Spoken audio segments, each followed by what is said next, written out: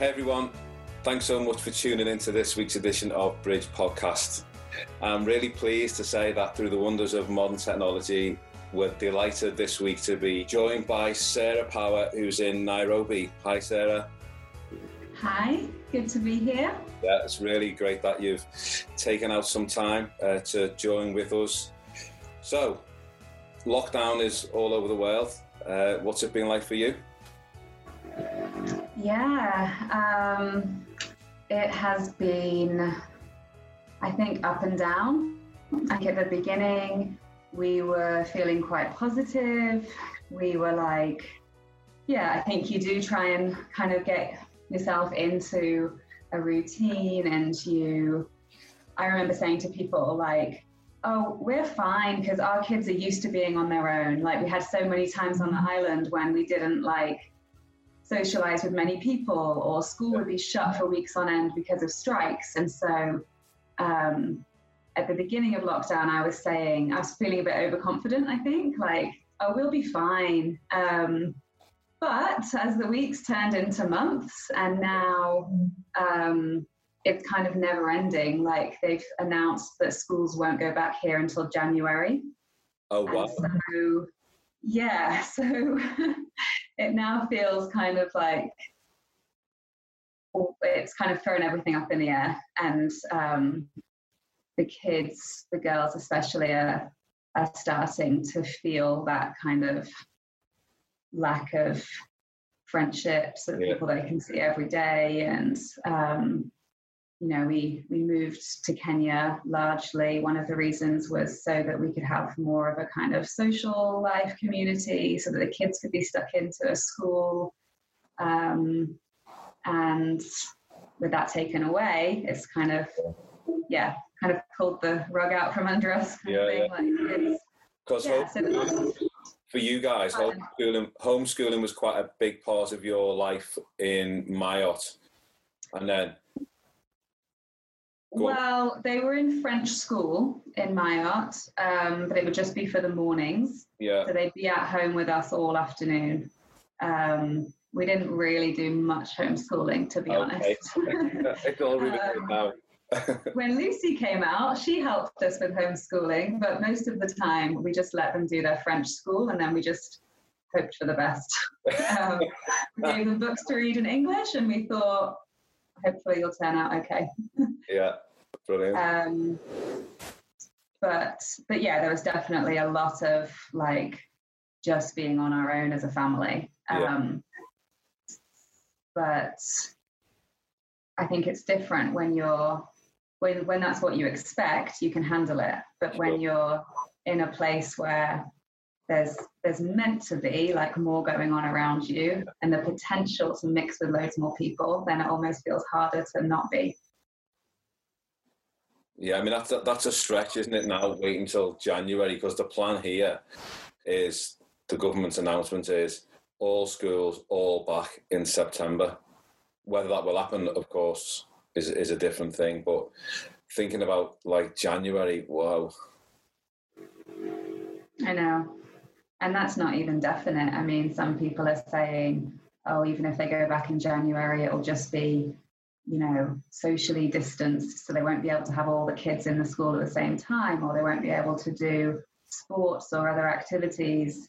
And you just think, how on earth, like, yeah, it's hard not being able to make plans or know how long anything will last. I know, when you can't, like you say, you can't really imagine what it's going to be like or how it's going to pan out. But instead of let's trying to predict the future and what's going to happen, let's go back into the past and talk about where you were born and brought up, your experience as a child, your siblings, that kind of stuff, and talk to us a little bit about, if church is a part of your life, what that was like. Okay. I was born in Cornwall, and I don't really remember much about it because when I was 4, I think it was like the day after my 4th birthday. That's what I've always been told. We moved from Cornwall up to Warwickshire, a little village called Wellesbourne near Warwick. And that's where we lived until I was 7. And then when I was 7, we moved to Kenya.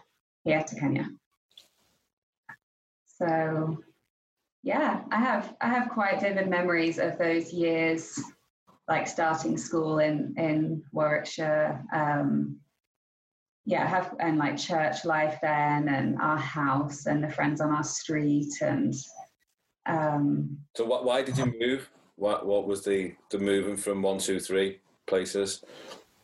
I think it was my dad's job.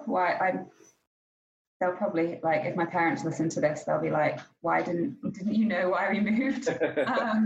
But that's a good question. Why did we move from Cornwall to Warwickshire? I guess it was, it must have been, my dad's a teacher. I'm not sure. It was like the 80s, and sure it had something to do with not being able to find work and down in the southwest. And so so I guess we moved because of my dad finding a job up in the Midlands. But then that's a jump to go from the Midlands to Kenya.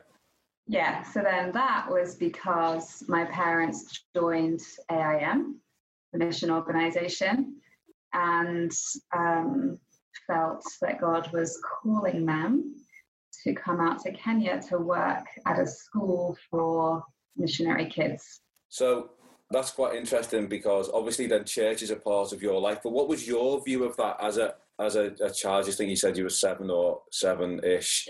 Can you remember what your view of like going to Kenya was? That must have just been like, I don't know, crazy. I don't remember much like before, in the kind of the build up to the move. I remember my teacher asking me to kind of tell the class about what I was doing. And it was when all the stuff was on the news about like the famine in Ethiopia in like 1989. Yeah. And so we had these posters or pictures up in the classroom of like the Ethiopian children, and, you know, we should raise money or whatever. I don't know. I'm sure we weren't actually raising money at the age of 7, but, you know, there was a lot of talk about it. And I remember like my friends thinking, oh, you're going to go there. Like, you're going to be with them. And I was like, I guess, I don't know. I mean, that's Africa. So, you know, you just have no idea, no concept. Yeah. I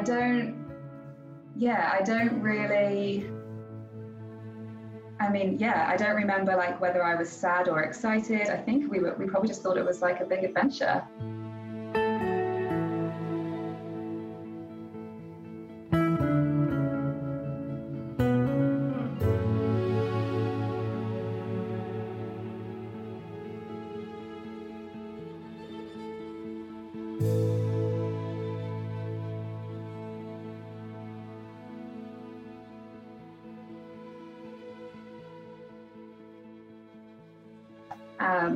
We found out that the school, even though it's in the middle of Kenya, still is an American school. And so, you know, we obviously met with people who told my parents like what to expect, and that we would be meeting a lot of Americans. And I think me and my brother and sister thought like, oh, that's going to be really cool. We're going to be with Americans. Do you reckon they were thinking, those kids were thinking, oh, that's really cool, we're going to meet some Brits about you guys? Yeah, probably, but who knows? Yeah, but when we moved, I don't know, it's really hard to remember how I felt at the age of 7. Yeah, when you got there, it was obviously like a completely different world in a sense, wasn't it? Everything was different. Did it take you long to kind of get into that? Or, I mean, kids are dead resilient, aren't they? They just kind of get on with it. So I'm guessing you were the same. Well, yeah, yes and no. I think that kids are resilient, but I think we often, like we've noticed with our own kids, and we can like talk about that maybe at some point, but like we kind of put that expectation on them of like, oh, kids will be fine. Yeah.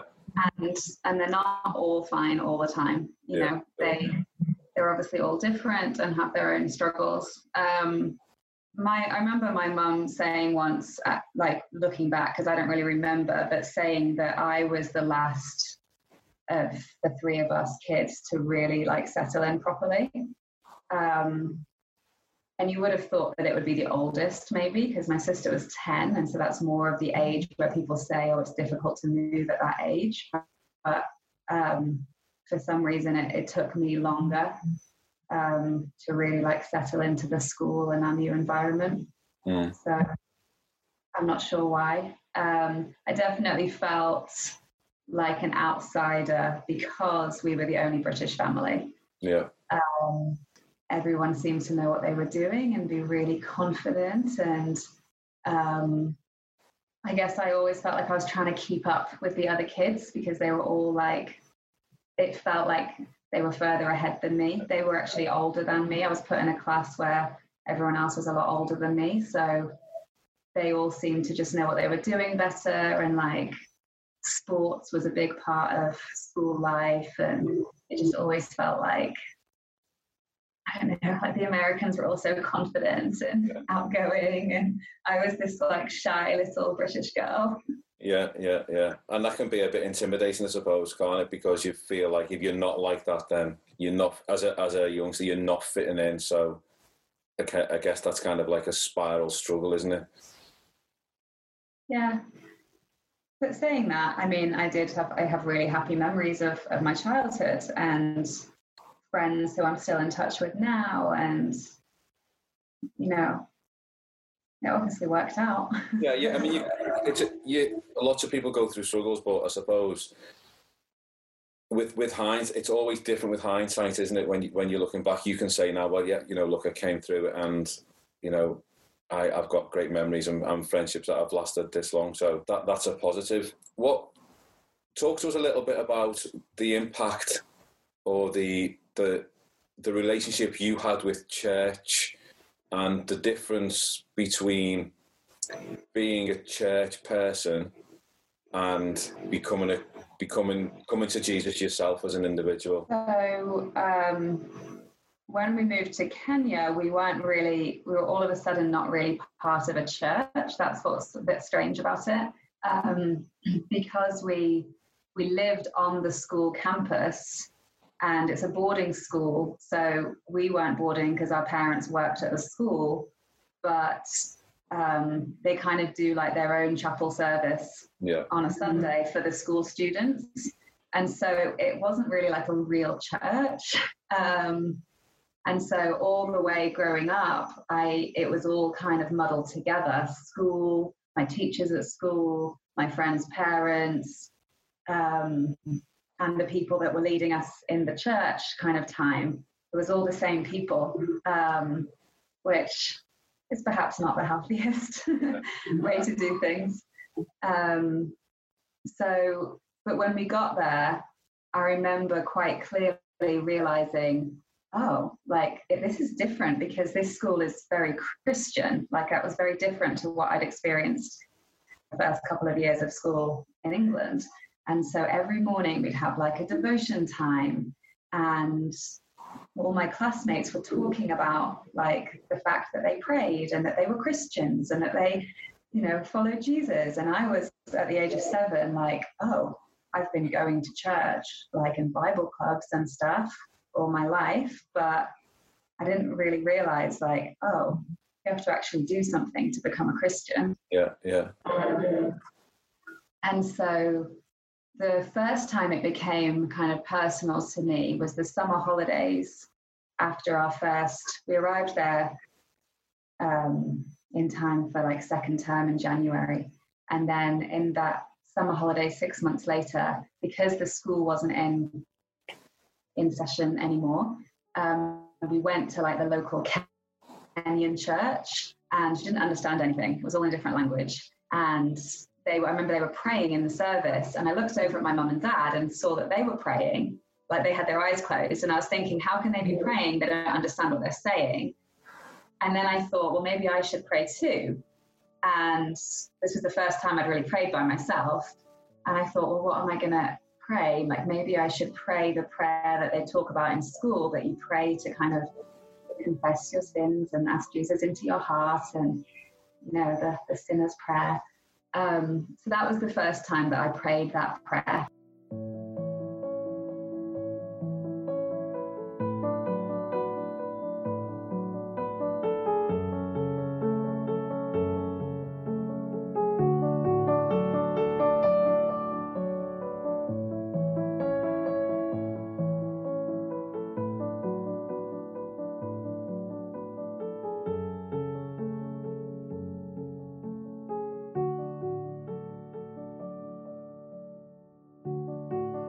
I would pray it again and again, like every night lying in bed, because I was worried, like, what if it didn't work? What if I'm not safe? Yeah. And I would ask my parents a lot of questions about, like, how can you really know for sure that you're saved? Yeah. Like, I think I had this sense quite early on of, like, it's obviously you can say anything, Sure. but what does that actually mean inside? You can go through the motions, but how do I know it's really real? And what if, like, God sees something in my heart that isn't what I'm saying on the outside? And then being a very Christian school, I struggled then, like in high school, to kind of keep up with,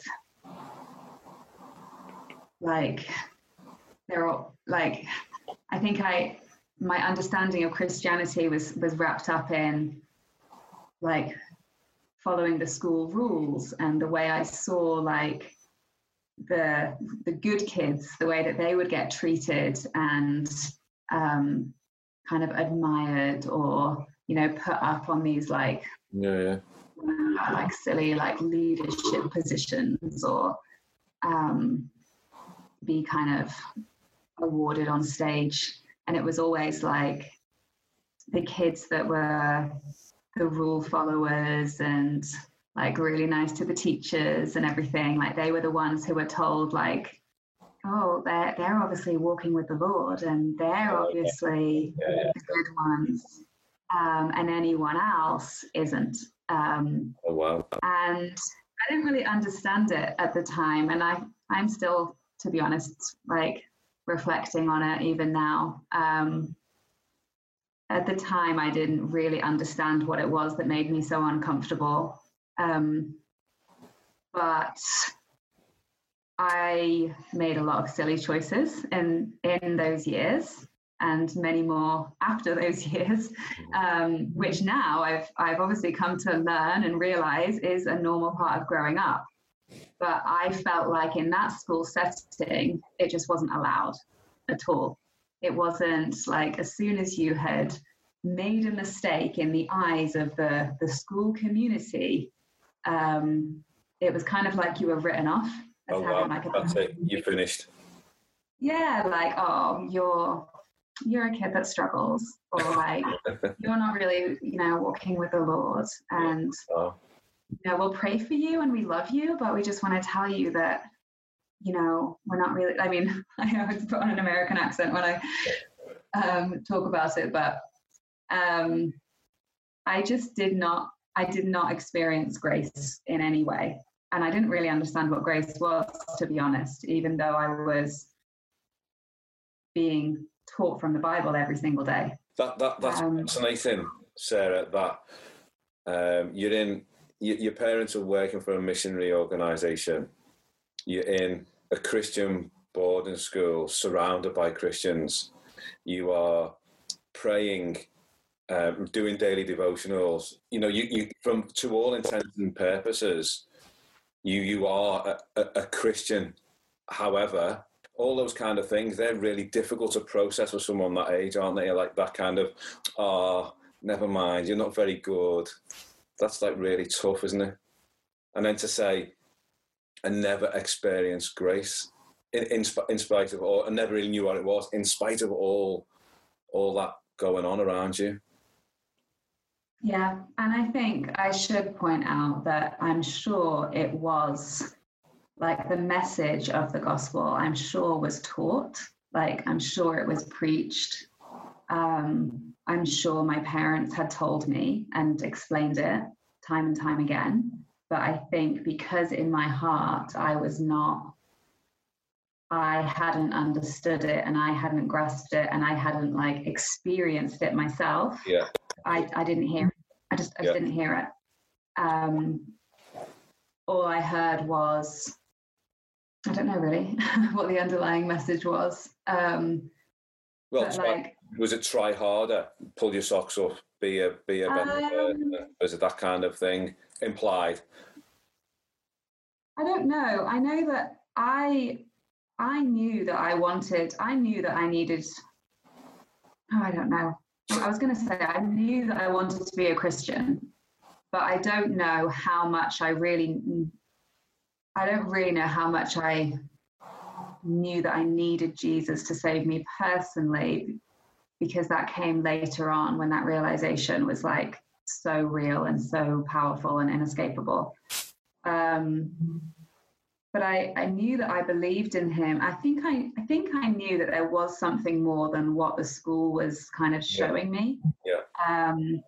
Like we used to have baptismal services, like as part of the school term, and I always used to watch the other kids and think, I need to do that. I know I need to do it, but I would not let myself like go forward or sign up to be baptized, because I just thought, what's everyone going to think? They're going to look at me and think, what are you doing getting baptized? We know what you get up to, or we know what you've done that's bad, or that's like, and so that always stopped me. Like, I can't do it because what will they think of me? They probably think that I'm not a good Christian, so therefore I shouldn't be able to get baptized, which is obviously crazy. Yeah, sure. And so, but there was something going on. So like the very last Sunday of the last term of the last year of school before I left Kenya, I got baptized, because I thought, if I don't do it now, when will I do it? And I thought it's close enough to the end that like I won't care what people think. I'll just do it right before the end. So how old? So there was definitely something. So I was 16.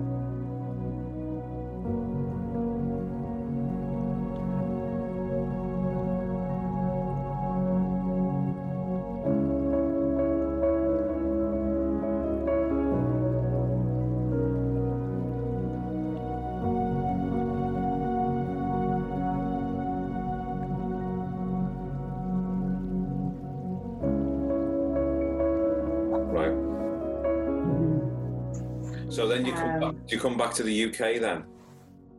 Yeah, then I came back to the UK when I was 16. But my parents actually stayed in Kenya.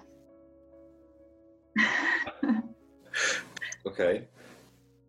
So how did that work out? Did you when you came back, what happened? So my sister is 3 years older than me, so she had already like gone back to the UK, like ahead of me. So like when we finished school, we would go back to England, and because we hadn't done A levels or anything in the school here in Kenya, so I kind of followed in her footsteps. So went back to England and lived with my aunt and uncle in Bristol, and I went to a sixth form college there to do A levels. And what A levels did you do? I did English Lit, Theatre Studies and Law. Okay, were you any good? And yeah, went really well. I had a great time. I mean, it was the first time, after those years of like never quite being good enough throughout the school here, I suddenly got to England, and for the first time since I was 7, I was the same age as all my classmates. Yeah. So that made a huge difference. Yeah.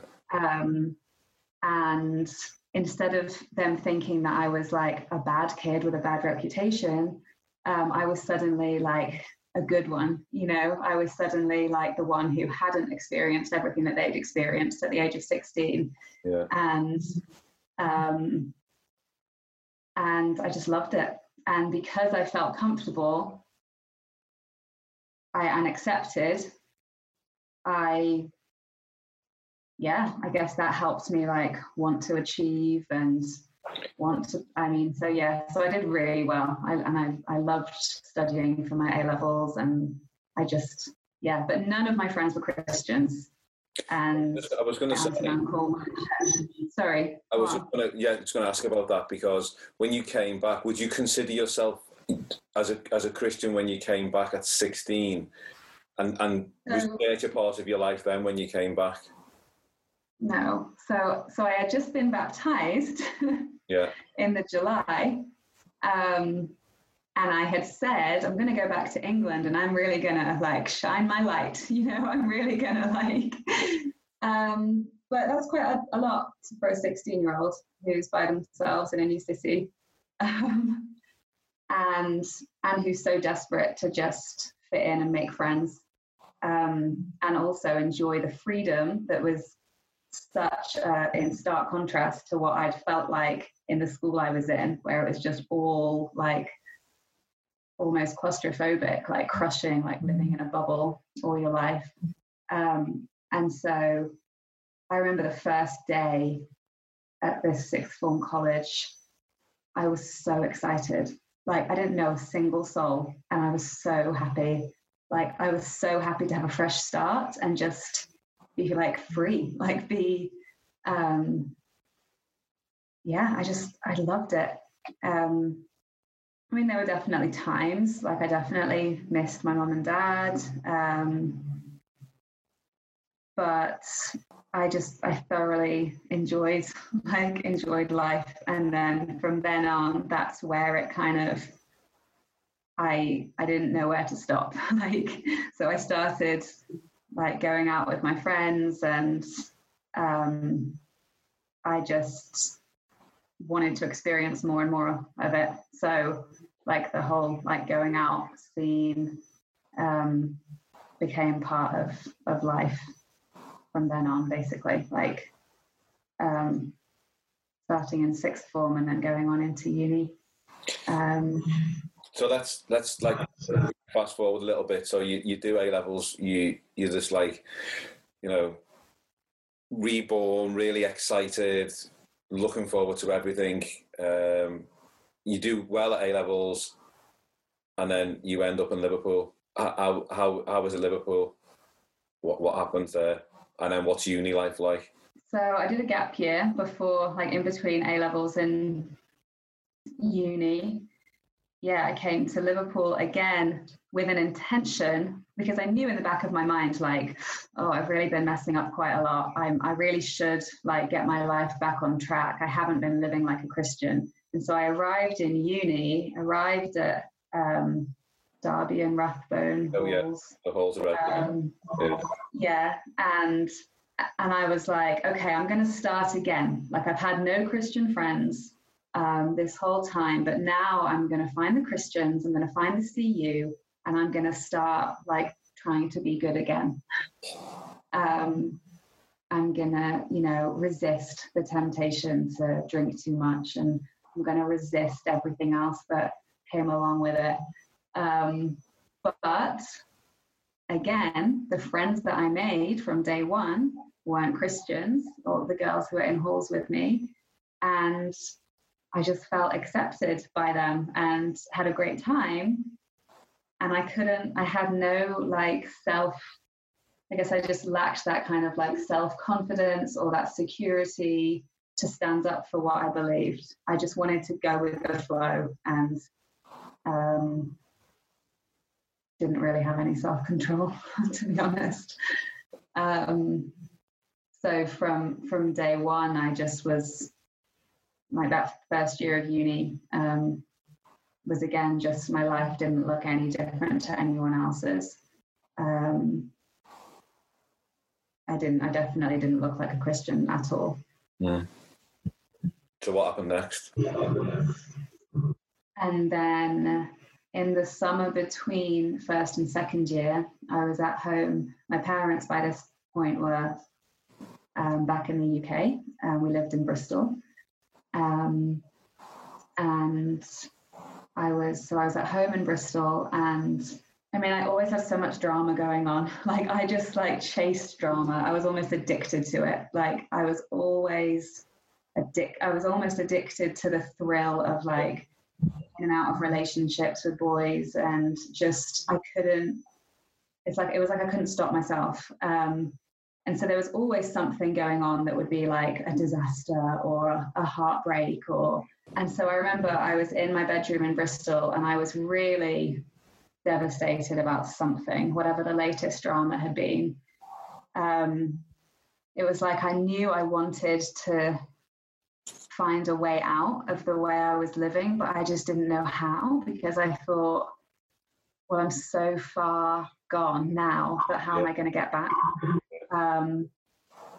My mum actually took me that same, I don't know if it was the same summer, definitely. I don't know if it was the day before this happened, but she took me to a ladies' meeting at their church in Bristol, and the speaker we had known from actually the church that we went to in Warwick years ago.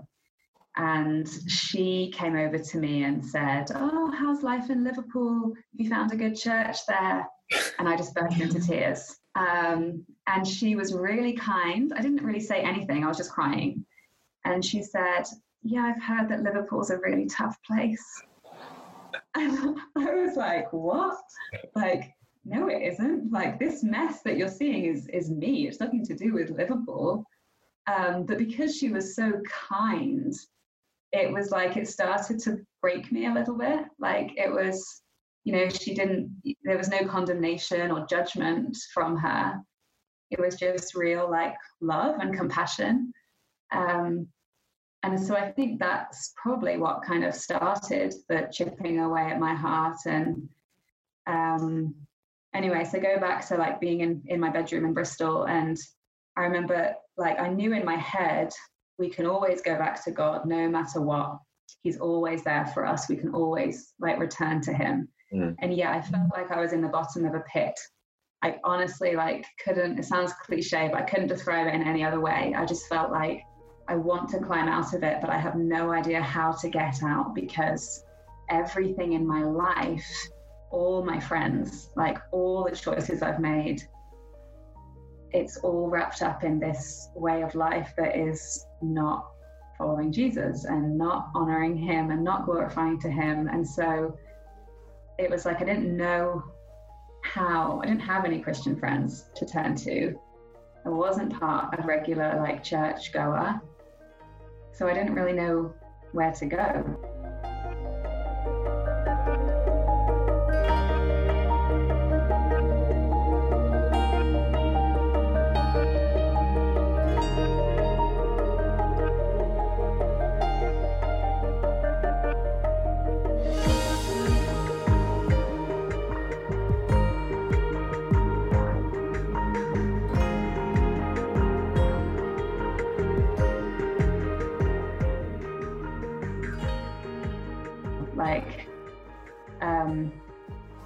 Obviously my parents must have been there. I think I just felt like I'd disappointed them so much. I think our relationship was quite fraught at times in my late teens and early 20s, because I mean, I was terrible. I was such a mess. So yeah, that was the beginning of me saying to God, I want to come back to you. But it didn't happen overnight. Even though I know that he does forgive us straight away and immediately, there was just still so much rubbish that needed to be dealt with. So I went back to Liverpool for my second year. And I think, again, I would always say it'd be kind of a resolution again, okay, I'm going to stop. I'm going to stop going out drinking. I'm going to pull myself together. I'm going to find the CU. Like, I'm going to, but again, I just fell back into like my old ways and my old habits, because it was so much as part of life. And the opportunities were always there, right in front of me. And so it wasn't until then. So in that first term of second year, that's when I met Chris. That's when I first met him. But he doesn't remember meeting me then, I don't think. Okay. But I did get dragged along to church at some point in that term. So I think I may have come to Bridge maybe once or twice in that first term of second year. But it was always such an effort, because it was like, oh, I'm going to have to phone the Christians and they're going to ask me where I've been the last few weeks. And usually I'm like too hungover to want to go to church on a Sunday morning. And I'd have to explain to my housemates, and they'd be like, oh, you're doing the Christian thing again, and kind of make fun of me and things. And yeah, so it's just like this battle constantly, like, and then at some point about February, I just turned 21, about December. I found myself in like a situation like where I was trying, like the two lives were just kind of like going side by side. I was like starting to get to know some of the Christians, and Chris and his friends from the CU. But then I was also kind of still doing my thing and leading my other life. And then one day, one Sunday, I went to Bridge, and I mean, every time I went to Bridge, I was like in tears. I mean, it was because I hadn't really had a church home before. Bridge honestly became like immediately like my church home, because the way that Bill preached was exactly what I needed to hear. Like, what I heard was, God loves you. He has forgiven you. He wants you as part of his family. Whatever you've done, it doesn't matter. Like, I know some people, I listened to Cheryl's podcast a few weeks ago, and how she said when she first came to Bridge, like she felt like she was being kind of like shouted at or like judged. And I think it's whatever our heart is telling us, isn't it? Like, it's whatever the Spirit is trying to teach us, like trying to get across to us. Yeah. And because what I heard was, you are completely welcome here. You are accepted. And it just completely broke me. And so one Sunday, I went with the CU. Everyone from CU who was at Bridge went back to the Bygroves for lunch. And then all afternoon we were like singing songs, and it was like old songs that I had remembered from my childhood, but I hadn't been singing for years. And I went home, went to my like student house that night, and I just like said to my housemates, like it wasn't really my housemates that I told, it was the guy that I was like seeing at the time. I phoned him and said, this happened and it felt like coming home, and that's the life I want now.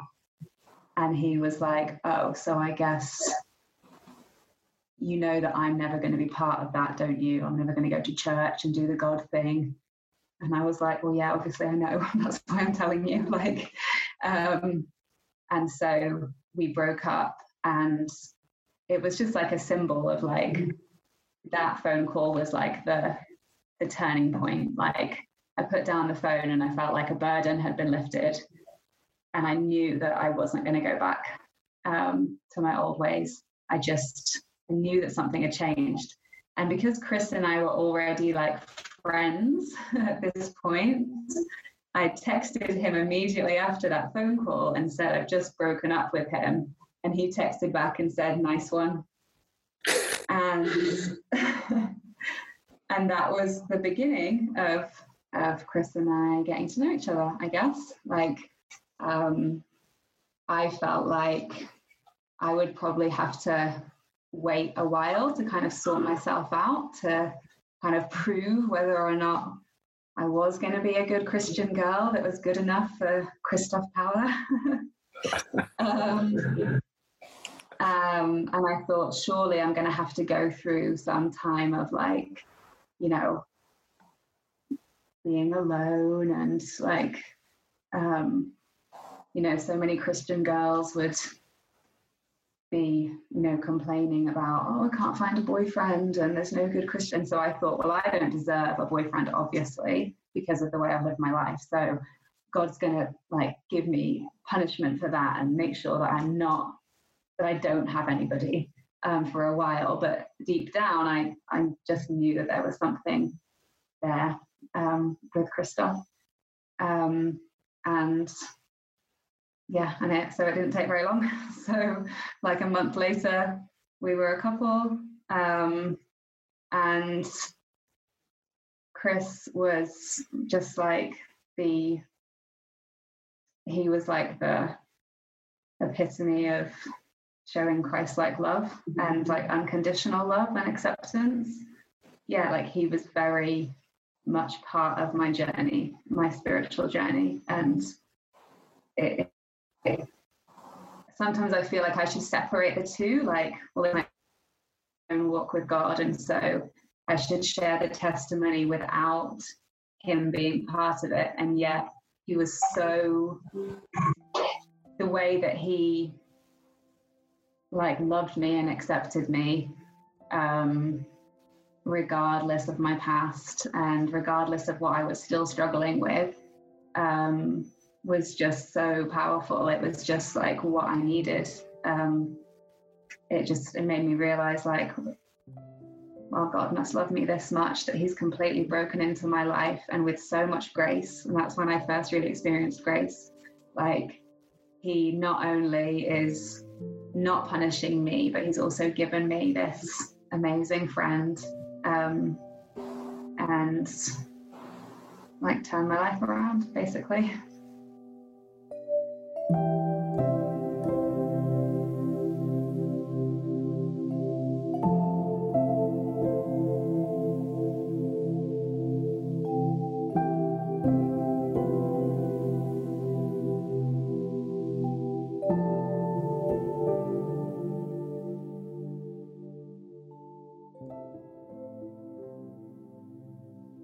Yeah, wow, it's an incredible testimony. I'm sure loads of people will relate to different aspects of what you've been saying. Certainly in terms of, you know, I've been bad, so God's not going to, he needs to punish me, you know, because of that badness. And then what we actually find is grace and mercy, and the way those two things go together. So not only does God forgive us, he then gives to us, which is, you know, incredible, isn't it? And so I think that relating of that story is incredibly powerful, and obviously still has a profound effect on you even now. Yeah, it was obviously a long time ago now, like nearly 17 years. And obviously God has, you know, taught me other things since then, and there have been plenty of ups and downs, but it's really, when I look back at what happened and the way I was living my life and what could have ended up happening to me,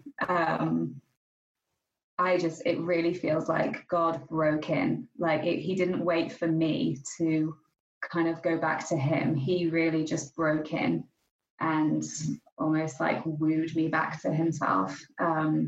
So like my favorite verse in the whole Bible is when the prodigal son goes back home. And, you know, it says, while he was still a long way off, the dad saw him and ran to him and embraced him. And that to me just is exactly what happened. Yeah, it's such a beautiful picture of grace, isn't it? And mercy. That.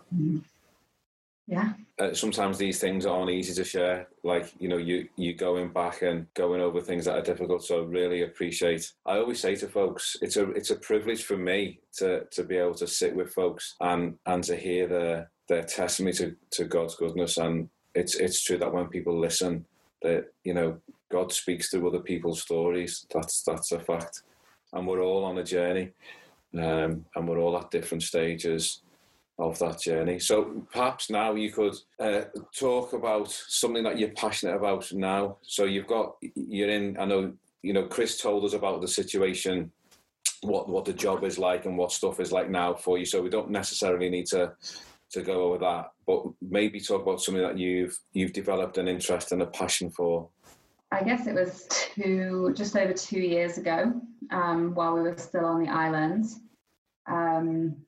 I did an online workshop. Like it was recommended that all of anyone in any kind of like team leadership position or anything within our organization did this coaching workshop online. And it was just basically like a taster course into how to use coaching skills, like good listening skills and asking good questions, how to use that in your role of leading a team or mentoring people. And I was really skeptical about it. I'd been so quite lonely on the island. And it was always quite a struggle to kind of feel like we were doing something that was making a difference,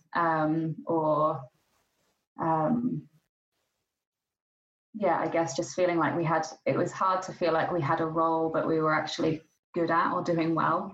And when I started doing the coaching, I was all of a sudden like chatting to people online from all over the world. And it was so refreshing for me to have that kind of outlet of just not being stuck in our island world with only like our neighbors and the people that we were trying to kind of reach out to and learn from and learn their culture and learn their language and be part of them. But we always felt like it was like, you know, we were never quite getting there because learning language is it's never ending. And then there'd be a team. But then once I was able to like chat to other people outside of that situation, I just felt like, I don't know, it just helps me have a space to kind of, so as I was being coached by other people and coaching them, I kind of felt like I had a space to like express myself and talk through things without being judged or wondering what they're going to think. A place where it was like really concentrated on, okay, what are you going to do about this now? Not just a conversation that you have with friends and it doesn't necessarily lead to anything productive. And then as I was coaching others, I could see immediately how much it helped. And I thought, I could do this actually. Like maybe this is something that I could do more of. So then I started pursuing the like certification process and doing more and more of it and doing the training courses and logging my hours. And the more I did it, the more I loved it. And it's been now really a huge part of my role here in Nairobi, because as we're kind of working for the southern region, it's just totally different. Like then on the island, it was like our role was to kind of be with the people and get to know them. And that was really the main purpose, even though we might do other things as well. but here our main purpose is really to support and encourage the other workers. And so coaching is a huge part of that. And so I guess I kind of feel now like what I'm doing is genuinely what I'm meant to be doing, if that makes sense. Yeah. Whereas before, it was always like, yeah, but how much are we really doing what we're meant to be doing? Like there was always this kind of like disconnect, and almost like how much can we be honest about like the real reason why we're there? And it was just always like a little bit of tension, whereas now we can be, yeah. I don't know if that makes sense. Like, no, it does, yeah, totally. I think lots of people can relate to the am I doing what I should be doing? Am I doing what I'm doing for the right reasons? And I think when you can find that place where number one, you feel and you believe that you're doing what God wants you to do, that sense of feeling settled in God's will. I'm doing the do justly, love mercy, walk humbly with God, so that might be my personal relationship with Jesus. But then the idea that my day-to-day job, if you like, in a Christian organisation, to get that sense of, yeah, this is what, it's not only what I should be doing, but it's feeling the value in that, and the contribution that you're then making feels significant and worthwhile. Yeah, exactly. So like, as we were working through whether we should leave the island or not, we felt like God was kind of saying to us, it's okay. Like, it's okay for your job not be reaching the unreached. Because we had kind of had it ingrained into us that like, that's the only thing worth doing almost. Like, especially for us, like we felt like, and so we really needed to step back and take a look at that and be like, well, no, like discipling others is also valuable work, and caring for others is also valuable work. And yeah, we feel much more kind of, settled in it, I guess.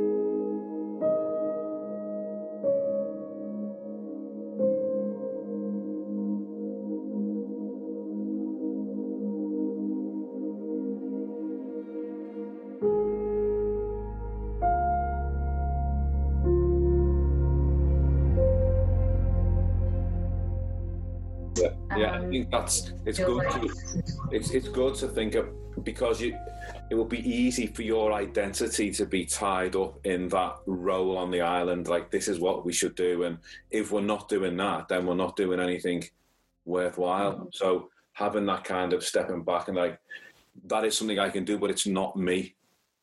It doesn't define me, but it is something I can do. So when you get to that point where you're not defined by what you do, you're defined by your identity is in Christ, then when you're doing what you do, it doesn't define you. It comes out of your relationship with Jesus. I think that's how I picture it.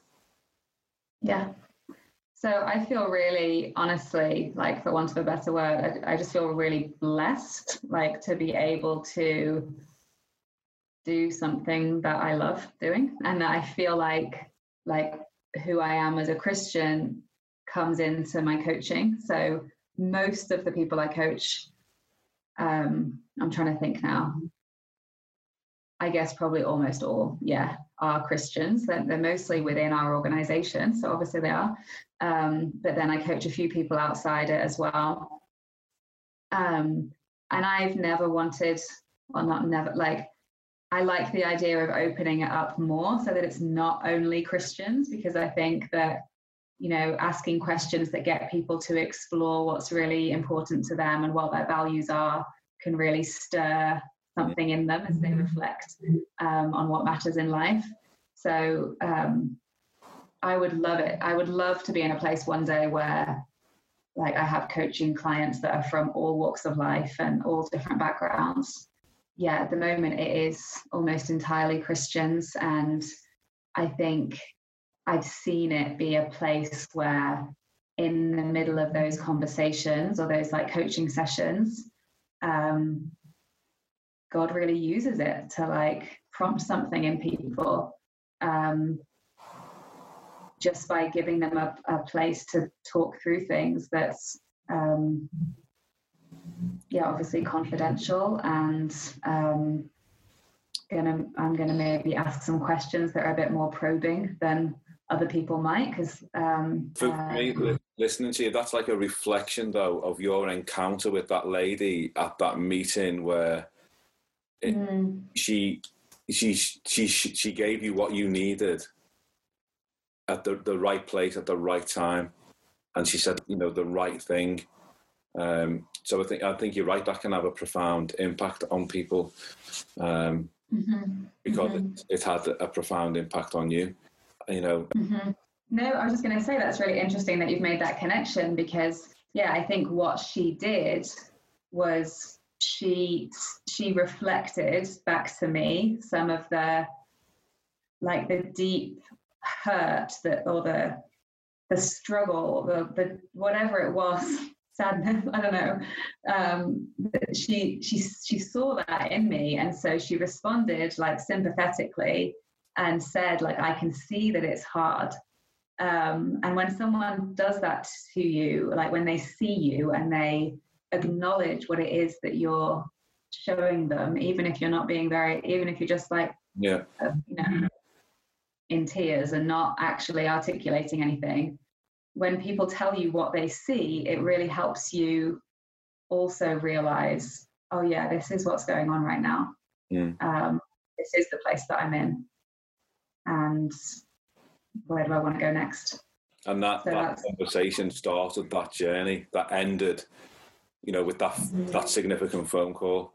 You've mentioned that verse in the prodigal son story. Have you got any other verses or songs or a book you'd like to recommend or anything like that before we finish off? So that verse is always the first one that comes to mind when people ask, like, what's your favorite verse? But also the verse in Hebrews where it's like he's the author and he's the author and perfecter of our faith, because it just reminds me that like it's him who started it, it's him who's going to finish it, and then obviously in that verse as well is like, for the joy that's set before him he endured the cross. And so I think it's a really good reminder that it's okay, like focusing on joy is a really good thing. And often in Christian circles and in Christian work, we're kind of fed this idea that like we should suffer and we should make sacrifices. And yes, like those like struggles are going to come, but it's okay to desire joy, and to desire like all the goodness and gifts of heaven. And part of the blessing as Christians is that we have some of the experience of heaven on earth because we're already in our relationship with him. And so I love the fact that verse not only says like he's the author and the perfecter of your faith, but also you can look towards joy, and that helps you endure the hard times. I love that. Yeah. I have other verses as well that I noted down just in case you ask. No, that's good. Especially in relation to your whole story, that kind of is a really kind of neat bow on it, if you like. That it is Jesus who's the author and perfecter, because if it was down to us, we would be, absolutely miles away, lost and hopeless. And the story of the good shepherd, Jesus goes after the one, and no matter what we think of ourselves, we are always the one, because God deals in individual lives of people. And looking beyond your immediate circumstances and looking to Jesus. That's how that verse starts, isn't it? Looking to Jesus, the author and perfecter of our faith, who for the joy set before him, I think is a really brilliant way to, and maybe intentional, maybe unintentional, but it kind of really puts a underlining from your story, I would say. Yeah, that's a nice way to put it. Yeah. So thanks so much for your time and for sharing that with us. It's a privilege for me to be able to sit and listen to people's stories. It's really encouraging. And it's also really encouraging to see what just an average teenager with those same difficulties and struggles, feeling really bad, but then coming through that, being used by God, and then finding now real sense of fulfillment in serving Jesus the way you are. That's really encouraging. So thanks so much. Thank you. Thanks so much. Well, thanks for having me. Yeah, it's been good. Chris said it was going to be therapeutic to talk to you. And was it? And it was, yeah. Oh, brilliant. Yeah, so it's really nice to see you. Thank you for your time. And we look forward to catching up with you again. Okay, maybe have the two of you on together next time. That would be fun. Take care. Okay. Thank you. Thank you. Bye now. Thanks. Bye. Bye.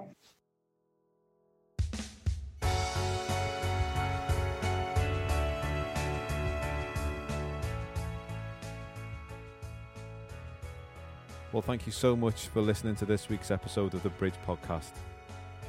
If you've got comments, suggestions or questions for us, please feel free to send them in to podcast@bridgechapel.co.uk, and we'll respond to all those emails and try and incorporate any suggestions into future shows. To get as many people as possible to hear this podcast, if you like and subscribe to it on your podcast provider, that'll really help. So thanks again. Hope you enjoyed this episode and look forward to you joining us next week on the Bridge Podcast.